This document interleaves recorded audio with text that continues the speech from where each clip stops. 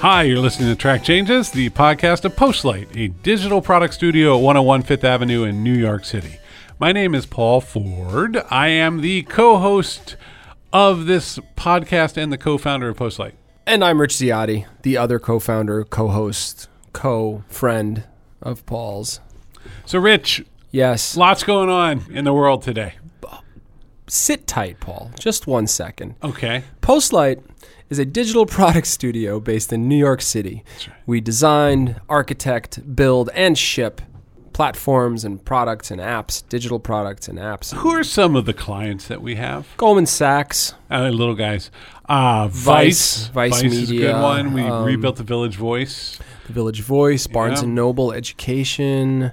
So, Rich, we got quite a show ahead for people. It's the 10th anniversary of the iPhone, so we got to talk about that. It is. I mean, I get iPhoned out, but what are you going to do? This is something that's changed culture. We got to talk how we behave. And it means we got to talk about Steve Jobs, just because that's life. You have no choice in our industry. We should. And then we're going to try something new. We're going to have a segment in which we talk about things that we find that, well, I won't even say what it is. It's just called Can I Tell You? And we'll get to that in a minute. All right, let's talk about the iPhone. It's 10 years old, and what should we say? I have one thought. What's your observation? It's, there's the iPhone, and then there's Apple, and then there's Steve Jobs.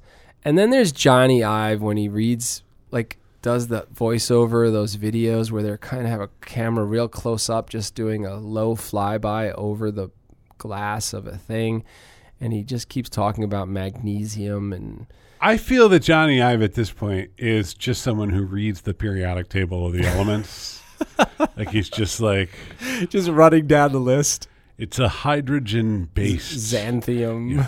An ionized uranium eyeball accent. cover. Yeah. He's got that strong... And you feel like a filthy animal just watching and listening to him, right? He's got the British accent. Everything's in white. But the funny thing with He's in heaven. I assume that's the filmed thing. in heaven. I don't assume Jony Ive has a house. I assume he lives in a large white expanse. Yeah. Where everything is rotating at all times. It's really hard for the guy because he's got to put his food in the microwave. But it's not just that the microwave plate is spinning. The whole microwave is spinning. Everything's on a pedestal. He's got kids, and the kids are on pedestals, and he's asking for a hug, and the kids just keep rotating. I just want to see him bite into a piece of toast and just a bunch of crumbs on his black shirt. No. It doesn't happen? First of all, it's not. He only eats rare earth metals. That's the only thing that is appropriate. And very specially treated glass. All right. I love those ads. I think it's probably my favorite thing. Oh, it's exhausting. I spent a couple years in Android in the last 10 years. How'd that feel? Dude, I tried really hard. Yeah. It's just not as polished. It's not as smooth. I think the word I'd like to You know use. what it is? It doesn't matter if it's better or for worse. I'm just you make a certain investment into a platform. And the one thing that the iPhone has people complain about how it's, done this or that in the last 10 years. But that core experience of, hit the little lozenge and the thing opens up and you read your email. Yeah. They didn't screw that up. No. It's still basically there. And so they set the pattern. This is how this works. Yeah. Right? Apple said this is how this kind of device is going to work. You better just get in there and go to town and open up your email and look at your web browser and so on. Oh, it's changing how we behave. And everything else is copying that, and you're just Sure. it's the authentic experience that I'm trained on, like a good consumer robot. Yes. And we are. And on the train, or there's now, if you don't look at your phone before you go to bed. It's just leave me alone. I am so tired. Just leave me alone. I don't want to talk to anybody. I just want to I want to eat Fruit Loops into my brain for 5 minutes before I go to bed. So it's the blue light. It affects your circadian blah, blah, blah. I'm just leave me alone. Just leave me alone. They have that night shift now, so the whole phone looks like it's a sunset. Yeah. And it's nice. I like whatever. That'll be better for me. I don't care. My dreams are the same. I like same to listen garbage. to music as I'm going to bed, or especially old radio shows. They put me to sleep in 5 seconds. Oh, yeah, that's weird. No, at one point I found these... it's a bunch of interviews from the 2008 financial crisis. and it's the most boring audio I've ever experienced in my life. It's literally like a guy from J.P. Morgan, and they're talking to him, and it's like, wow, air conditioner's kind of loud today. Usually, but you're kind of, it feels sort of virtuous because you're like, oh, I'm going to figure out how this really works. Yeah. So 3 minutes in, I'm just out. Right. So anyway, that's no go. Yeah. iPhone, 10 years. Yeah, I want to make one observation that I've been trying to articulate, and I do it poorly every single time, but I'll share it now because it's timely, because the iPhone is 10 years old. I think Steve Jobs is not a genius. Okay. Here's what I think I think Steve Jobs is extremely talented. I think there are many extremely talented product thinkers, product strategists, product designers in the world. Some probably more talented than Steve Jobs. Do you know why Steve Jobs did what he did? Why? Because he was utterly allergic to politics. He just didn't understand it. He didn't process it. If the two lines didn't connect or didn't line up properly, he destroyed everything in his way. Well, I think let's not even say politics, because he always had a little kingdom in which he was in charge. Yes. So what he didn't like was any friction below him that slowed down people from executing on what he wanted to see. That's right. There are some amazing ideas that die in between file cabinets in many, many companies because there either isn't the power or the will or the willing to risk their careers to push something radical through and understand that there's going to need to be blood on the streets. He was willing, and almost, by the way, there are stories of him crying in meetings. He did a lot of damage to people around him, right? He did a ton of damage. Yeah. He didn't understand people, in my view. A lot of people read him as a bad person. If you look at his personal life, he was not great. He didn't really acknowledge his illegitimate daughter and stuff like that. Like, this is a person that certain switches were never turned on, for sure, but had a difficult time when his mind's eye saw the thing. Everybody was doing it a terrible injustice until it became real. Well, you know my theory of talent, right? I don't know your theory of talent. Please share it. My theory of talent is that we talk about talent as this very nurturing, wonderful thing. People have talent. Go out and get a talented team. Yeah. You know, if you have talent, you can do anything. And I'll brag a little bit, but like I've often been referred to as a talented person. A genius. No, that's not cool. But like I write things and I perform at a pretty good level, and I have lots of things I'm terrible at, but I have one or two things I'm pretty good at. You are very, Yeah, so you're a humble person. You, for those that don't know it, go read Paul Ford's writing. Anyway, he's one of the best writers. Regardless of me, what I'm talking about is that people would be like, you're a talented guy. And I'd be like, I'm miserable. Like, where's that? Why are you equating talent with happiness? This is the thing. And I started to look at all the other talented people I know. And they are nervous, agitated human beings. Oh, yeah. And then I started to think about what talent really is. And it's what annoys you. Right? Like you're looking at something and you're saying, that's not quite right. I got to get in there. It's a buzzing sound in your head. Yeah, you're like, God, and you just can't believe that these other people can't even see it. Yeah. It's like real bad. Yeah. Like you're very, and what I eventually started to realize is that it's actually you perceive things that are incorrect around a form. Like you're like, that poem's not done, or that painting is off. And so you have a sense of the internalized sense of the form. Mm-hmm. And you have to get in there and you have to modify the thing so that it matches the form in your head. You exactly. Edit the short story, edit the blog post. You have to. You have to. It feels, and once you do it, you feel a sense of relief and calm that's often pretty temporary. But here's the wrinkle. I mean, you could be someone that has terrible taste, and you still have that feeling, no? Sure. I mean, sure, of course, but what we tend to elevate are people who do it pretty well. Well, the outcome is excellent. The ones where the outcome is excellent are not casual. Right. They are intense. No, and they're able to take that talent, that negative anxiety, and they're able to apply it, and they're also able to bring that somehow into connection to what the world wants, right? Yeah. So when I look at Steve Jobs, and when you read that biography of Steve Jobs, there's a story in there where he's getting his liver replaced, Yeah. I think in Tennessee. And he comes out of anesthesia or is going into anesthesia, and he's like, looks at a piece of medical equipment. And is like, the interface is terrible. You got to fix that. Right? Like he's yelling about the blood pressure monitor. Right. And the guy just couldn't turn it off. And he can't. I think what's fascinating with him now, and this is where, if he had a genius, right? He was a perfectly fine programmer in the early days.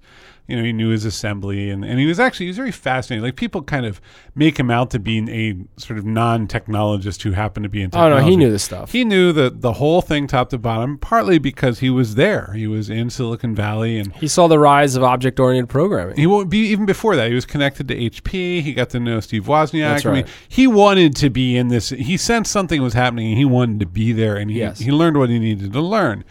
But I think when you look at what that guy would pull off, he just would see gaps, and he had a sense of the consumer object as a form, and he had a good sense of what digital computers could do, and he would work people tirelessly to get those two things connected. Oh, yeah. Because when you look at the Apple One, it looks like a couple pieces of wood that got left on the floor, and somebody soldered them together with random wires. Sure.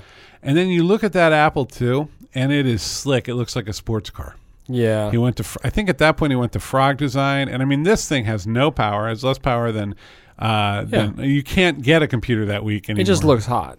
But it just looks good. It still looks fairly modern. It had a nice keyboard. It was tactile. Yeah. He perceived gaps in form, and in a way that like IBM never could.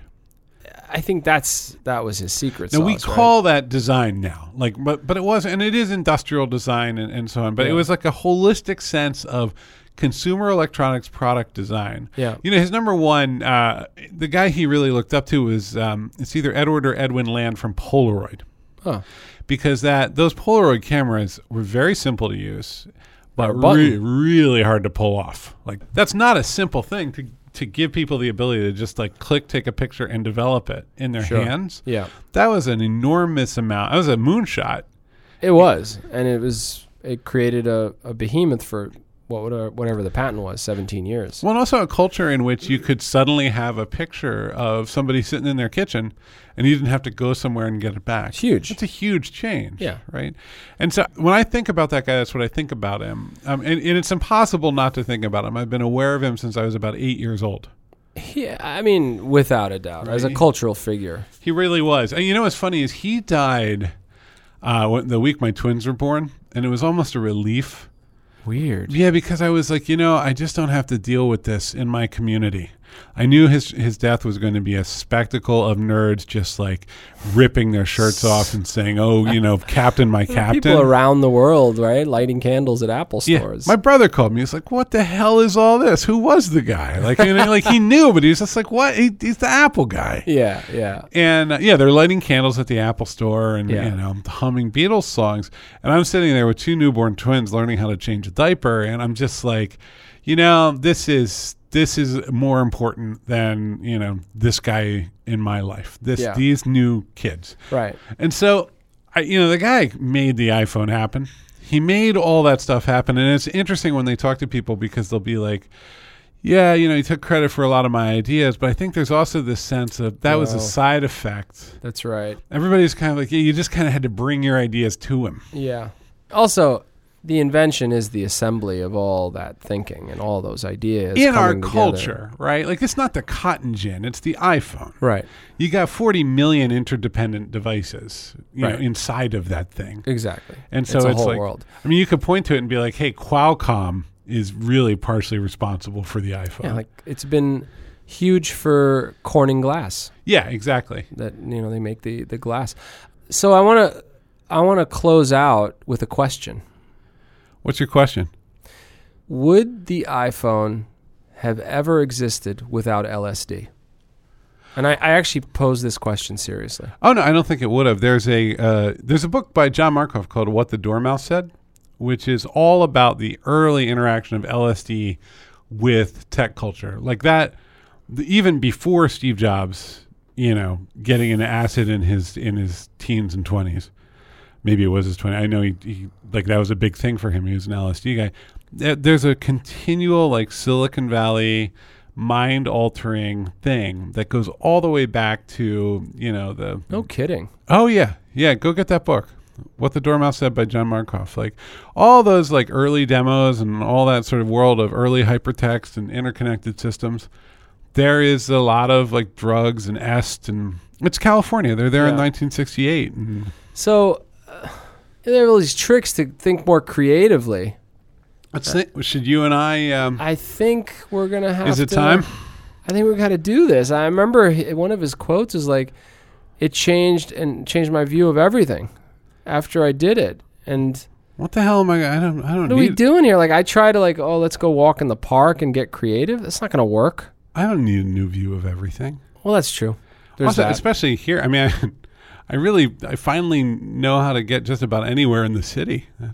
Yeah. Also, it's New York City. I can give directions to a cabbie now, and I don't want to change my view of everything. Because I think it's a broader statement. No, I don't want him to be like, should I take the Manhattan Bridge, and me be like, I don't really understand what you're talking about. Right. So the new iPhone's coming. Oh, who cares? It's gonna it's gonna be this. The whole screen is the phone, I think, or something. And I don't know what the other rumor. The rumor mill is amazing over the iPhone. It's pretty incredible, but that's exciting. You'll get the new iPhone. You'll say who cares, but you're gonna buy it. No, I'm actually still on this really big iPhone 6 that I could easily get another 18 months out of or more. It's trundled along really fast. What am I gonna do? I don't need to play like Netflix videos at 2 times. Yeah, true. Like there's no I'm not doing 3D gaming on it. That's the thing. We're reading and we're not gamers. It's super powered from my Kindle. Right. All right, so 10 years in. 10 years in. Who knows what the next 10 will bring? Well, I don't think there's a phone in 10 years. No, I think it's just years. your hand. Yeah, or a bracelet. No. It could be 2 bracelets. God. Can you imagine we're reading our hands on the train? Yeah, I can easily imagine that. We're just like there's just fists up in the air. It's going to be really interesting because right now what we're assuming is that everything's getting more and more rectangle-based media experiences, right? Like Netflix is doing good on the phone. Yeah. Right? So on anything. Is that what people are going to want? Are people going to want to continue to have little slab rectangles in their pockets that show them moving pictures, take pictures, and or do they want something more ambient like the Snap Spectacles that is kind of augmenting reality and more playful? God, that stuff is nonsense to me. It's not for us yet. It's not for us, but maybe that's where we're headed. I don't know. Facebook Messenger turns me into a cat every day. Everybody's betting big on augmented reality, right? Which is when you layer things over on top of live video. So who knows? Maybe we'll just be augmented really soon. I mean, let's just keep going. What choice do we have? Track changes. That's the name of the podcast. Not a bad name. It's working out okay. It's working out okay. All right. We're going to try something new, Rich. You ready? Go ahead. We're going to do a segment. You know what a segment is? Yeah. It's like, what do you call it? When like Johnny Carson did the big turban thing. Yeah. So Rich and I like to complain a lot. Rich really likes to complain. I complain a lot too, but Rich, my God. That's more or less all we do. And so we were out and we were talking, and someone suggested that we just turn the complaining into high-quality content for the internet. Right. And so we're going to try a segment. The segment is called, Can I Tell You? Gosh, I can see the font. I know, it's really bad. I can see how like the question mark bounces into the word. So, Rich, what has been annoying you lately? Kombucha. Oh, the drink. Yeah. You're upset about a beverage. I kind of liked it at first. It was like, oh, this is like low calorie 7-Up. It's what it tasted like. That's okay. Now it's gotten more intense. There's like now the label looks like it's medicine. It's just gotten more artisanal and intense. And as it's gotten more intense, there's just this ass taste at the end of it. Like you drink it, it's like, wow, it's pomegranate. And then when you swallow it, it just feels like garbage in your mouth. I dated a girl many years ago who made her own kombucha. Have you ever seen what it looks like when you're making it? It's like sludgy, and there's weird strings it's called in it. It's a big sort of mushroom-looking thing. It's a fungus or a rot or some sort of horrible mold, and they call it the mother. So like the kombucha mother, is sitting there. And then Is that what they call it? You put tea in it, and then the tea ferments. I can't remember who it is, but like the Kazakhs drink it or something like that. You can. That's where it's from. Yeah, and so it's a thing now. It's a hot thing. It's like poke. Yeah, I can't stand. Oh, poke is hot. Like let's put the menu on a surfboard. I don't really understand poke. It just feels like they're too lazy to make sushi. Yeah, exactly. Like the guy who was supposed to make the sushi collapsed. Also, I don't want raw fish in my salad. I like it cooked. Kombucha, I'm just sort of like, so having... Do you drink it? No, I used to drink it out of the big tea jar, and then I broke up with that woman, and I'm like, I don't have to drink kombucha anymore. That's good. Oh, so you associated kombucha with that woman? Yeah, well, the other thing is like you go to the health food store or the co-op, and it's like $700 for an ounce. Yeah. And it's funny how you associate things with a relationship, and when the relationship ends, those things go with it. I also look. I think the health benefits of kombucha are probably, maybe slightly. I think it's nonsense. A little overestimated there. Yeah. Like I don't think that but I'm sure it's filled with antioxidants. Yeah, I mean, I feel like all that anger and frustration with nonsense health theories is being channeled and thrown at Gwyneth Paltrow these days. Yeah, that's we're She is the representation. Did you see that there was a brilliant article online where somebody took all the health supplements sold on InfoWars, which is the Alex Jones show, and all the ones sold on Goop, and they're basically all the same. Like some of them are the same companies. Yeah, wonderful to hear.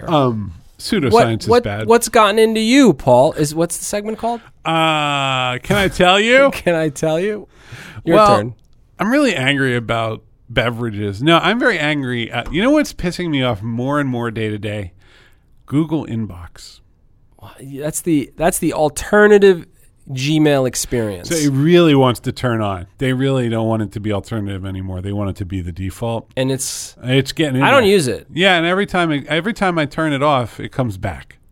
Somehow I've done something so it really wants me to see so Google you Inbox. Committed and you can't get out. I don't know. I have to What's click. wrong? Well, let's explain what it is. It's trying to move away from the like stack of emails inbox, right? Where it's just pure chronology, driving mail. Every new email that comes in, if it's newer, it's on top, and it just stacks of stuff, right? That's right. And so it tries to be a little smarter and so on. But here, and it's got nice folders and it works. It works kind of, except it's just broken. First of all, once you open up an email and start writing it, it's very hard to move around anymore. Like you can't search other emails or... Right, that's a feature of Gmail. You could park the email you're writing for a second and do other stuff. No, it's very sort of has a weird relationship with its own modality, I guess is what you'd say. But then it just breaks, like things go off the side of the screen. Like the fundamental windowing toolkit is a screwy mess. Oh, okay, so it's not like... This is a bad experience. This is functionally broken. I can't even get to the conceptual part of it because it's fundamentally broken. I see. And I'm paying for this. Like we pay a lot for this, actually. We should highlight that maybe. I mean, we're pooping on a pretty major product here. Who cares? It should work. This is Microsoft circa 1997. No, but like, who knows your browser situation? Chrome. Oh, I mean, yeah, but do you have like an add-on where like? Dude, every day Snoopy comes out and waves at you? I do. I have all those add-ons. It's all the Peanuts family comes out and waves to me. However, nonetheless, I've talked to other people. Like, oh, it's a problem. Oh, yeah. Like the top of the email will go above the screen so that you can't really close it. And then you're like doing weird resizing. All right, that's nonsense. It's Google. How did this happen? Yeah. And so I'm starting to catalog all the things that make me angry about it. Yeah. Because that's how I feel control in my world. No, it's true. There's this website. The guy doesn't update anymore. It was a blog. The URL is prog21.dadgum.com. So that's a good URL. Yeah, it rolls off the tongue. But he wrote about a week of bugs. And he just documented all the bugs that he experienced using software for a week. Mm. And it was a fairly long inventory. And I was like, oh, boy, that guy has bad luck. And then I started to do it myself, and I'm like, oh my God, everything I use is garbage, and I just work around it. Right. Like my email flies all over the place, and I can't quite get to I can't close that window if I want to. Or we get good at navigating that stuff, though. That's the thing. So you think something's going to open, it doesn't, and then you go back and you do the 3 things, and it opens up. Yeah. Yeah, we're all really used to it. We get good at bad habits. But it's terrible. I mean, That's maybe the wrong phrase. Our software is still exceptionally buggy like it used to be in the 80s. We just have all gotten it'll be fine. Yeah. You know what else? Everything kind of got better in that, like, you don't lose work anymore. Everybody fixed that part. So, like, things save to the server, they save to the disk. Always. So you tend not to lose, like, a half day of work. True. So you don't have this, like, I hate computers, everything's bad. It's more of this low-grade, like, incompetence. Yeah. Which I want to be very aware of it because we make software. We should be aware of it. Right, because it's the bar is people don't realize, like, oh, just make it. It just does a to-do list, but it's hard. All of it's hard. People come to us a lot, and they're just like, well, here's the steps that I have to do my thing. And we had somebody show us recently, like 20-plus steps to upload a certain kind of file. Right. And they are living in that world. It's a 20-minute process. It's at a company where there's a lot of workflow and all kinds of... It should be a 30-second process. It's bad. And so people are spending all their time doing that. And so we get brought in to solve those problems, but it's very easy to recreate them.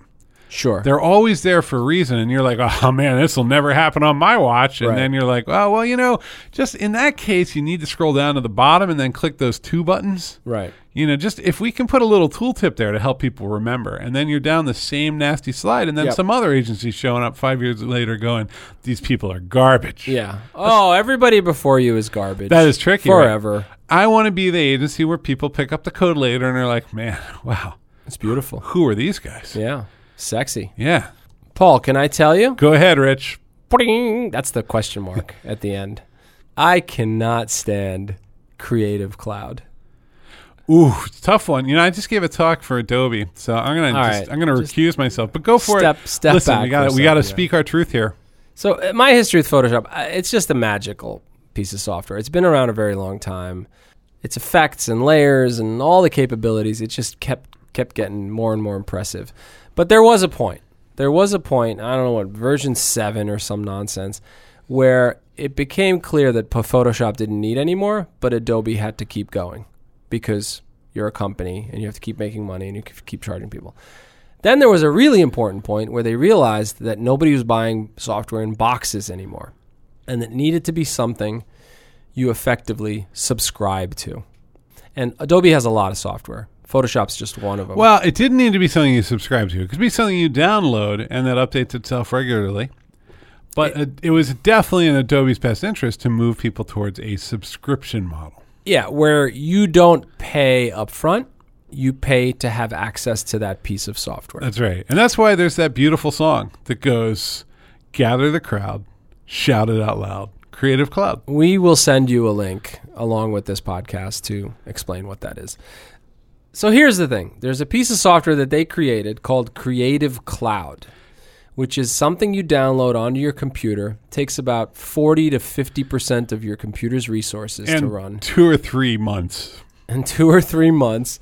It sits up in your toolbar and every so often says, hey, we got some stuff going on, and here's a picture of a woman walking on a beach in a sunset. It's got some good bugs, too. Like, occasionally it will show up at, 4 times the actual size by pixels. It's really a mess. It's Adobe, for a company that truly understands everything about everything, that pioneered PostScript, that makes PDF, and that understands visual display of information on a computer, as well as any company that exists, can screw it up like nobody's business. Yeah, it's a bad scene. And then they pitch you, it's like, do you want standard or pro or something? And then you look at pro, and it's literally 44 pieces of software all packaged up. Oh, you know what? I get it. I actually don't have Postlight pay for my copy. I get it as an educator because I teach at the School of Visual Arts. You saved Postlight $11 million. No, it's part of my fiduciary responsibility. It's incredibly expensive. No, because I'm a teacher, so I get it. And look, we're poo-pooing on a really, really valuable piece of software that's actually incredibly impressive. Illustrator, After Effects, all incredible stuff. We're not poo-pooing. We're reviewing something we paid for, and then we pay for on an ongoing basis. Yes, and the tools themselves are really good. I have given thousands of dollars to Apple, Adobe, and Microsoft on a regular basis. I've probably given $100,000. Oh, easily. To those different organizations and to Dell and HP. Yeah. Over the course of the last 20 years. That's probably true. All right, so with that backdrop, it's just horrible. It's just this thing that sits on your computer, and it's like, look, I'm not Oh, yeah. I don't trust it at all either. It's watching. Here's what's going away. You can't close software anymore. You can't really shut down a piece of software anymore. It used to be like, oh, I'm going to free resources. I'm going to close this app. Everything's open at all times. It's not just that. It's sort of like, Everybody's upset about Slack because Slack runs inside of Electron and takes up, which is a library framework, and it takes up unbelievable amounts of resources. Okay, so, and these things, if you hit the red button, there was a day when you hit the red X in the top left corner of a window, you close the app. It was over. Oh, yeah. Windows work that way. Sometimes they would say, are you sure? No, you had a good relationship. You got the work done. You saved the file. That is no longer what it does. No. It's not what it does. It's gone from the screen. Everything's everything. Windows used to have that in the bottom right. Everything kind of started showing up in the system tray.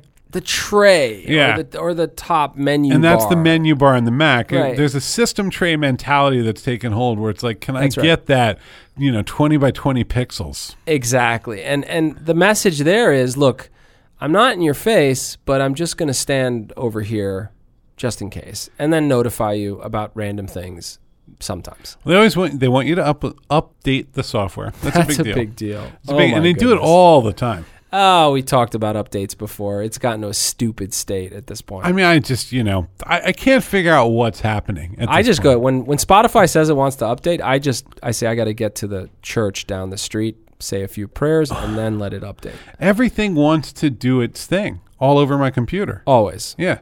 But actually, it's true everywhere. If you log into, it's an uncomfortable confession, but I run a Linux box at home. That's hot. Yeah, it's really cool. And you turn that thing on. I'll turn it off for like a week. It's got terabytes and terabytes of data on it. I like having a place to put stuff. I like to experiment with big data on my weekends. That's how I have fun with my children. And you turn it on, and it's like 140 Ubuntu updates every time. Everything is in this constant state of flux. And we thought we wanted it. Everybody was like, "Oh yeah, man, I'm so tired of these updates. It's exhausting.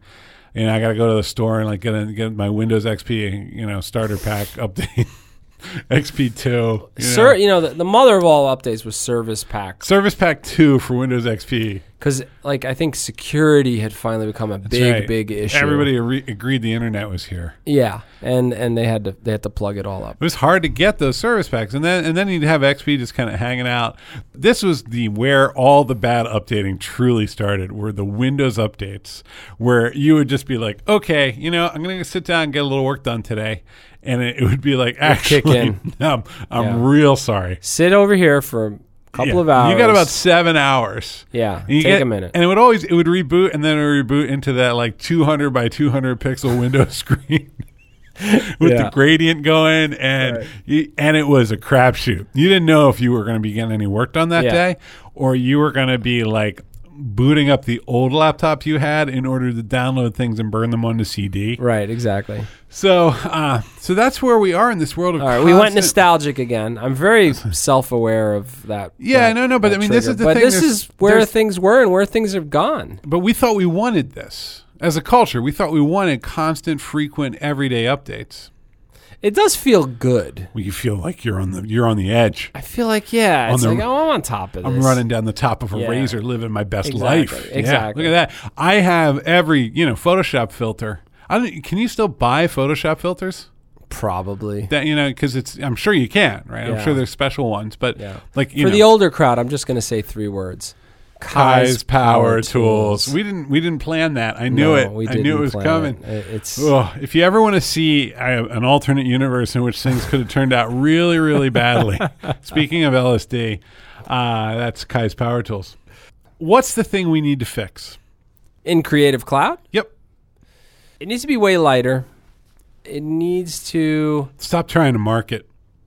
Stop trying to... Don't tell me it's software. Don't tell me about... It's not media. It's software. It's a drop-down. Don't tell me about the great offering you have for me on stock photography. Yeah, exactly. Like it's like why would you make that leap? Like, calm down for a second. Everybody's made that leap in the past. I mean, you used to get a Windows machine and it would have AOL built in, and it would, it was like they paid a lot of money to do that. That's right. That's the territory. So Adobe's got that territory, and Adobe's just like, we gotta get the stock photography off the ground. Exactly. To get Photoshop, by the way, you can't get Photoshop without Creative Cloud. No, and the math works. The math works, right? It works beautifully. No, but in that conversion math on stock photography, I'm sure they're like, wow, we're going to alienate 5 or 6 million people. But come on, look at that. We sold this picture of a crying baby. Dude, pitching on the desktop is a world apart from just hoping that a banner ad shows up on some site. This is going to be the beginning. Oh, boy. Very soon. Can you imagine? I can easily imagine things just popping out of your desktop at random. This is actually where Apple is quite good. In terms of Apple as a company never went down this path. You never got Mac OS, 7 to 10 to whatever, and it had 55 special things on it for you. Like, Times Square. Yeah. They never just sold the user out. Exactly. It was a long game, right? It is. They knew it was going to take a lot. There's a little of it with iCloud. A little bit of like, hey, you better get in here. A little. I say I get that $3 iCloud bill every month. It's pretty cheap. And it's like, dude, really, man? I gave you $1 million last year for your phones and your computers and your Apple TV. Do you really need the $3? Just throw it in. Throw it in. Meanwhile, it's $1 billion business for them. Whatever. It's a business. They don't care. We're just lines on a spreadsheet. Who are we? You've been listening to Track Changes, the official podcast of Postlight, a digital product studio at 101 Fifth Avenue in New York City. My name is Paul Ford.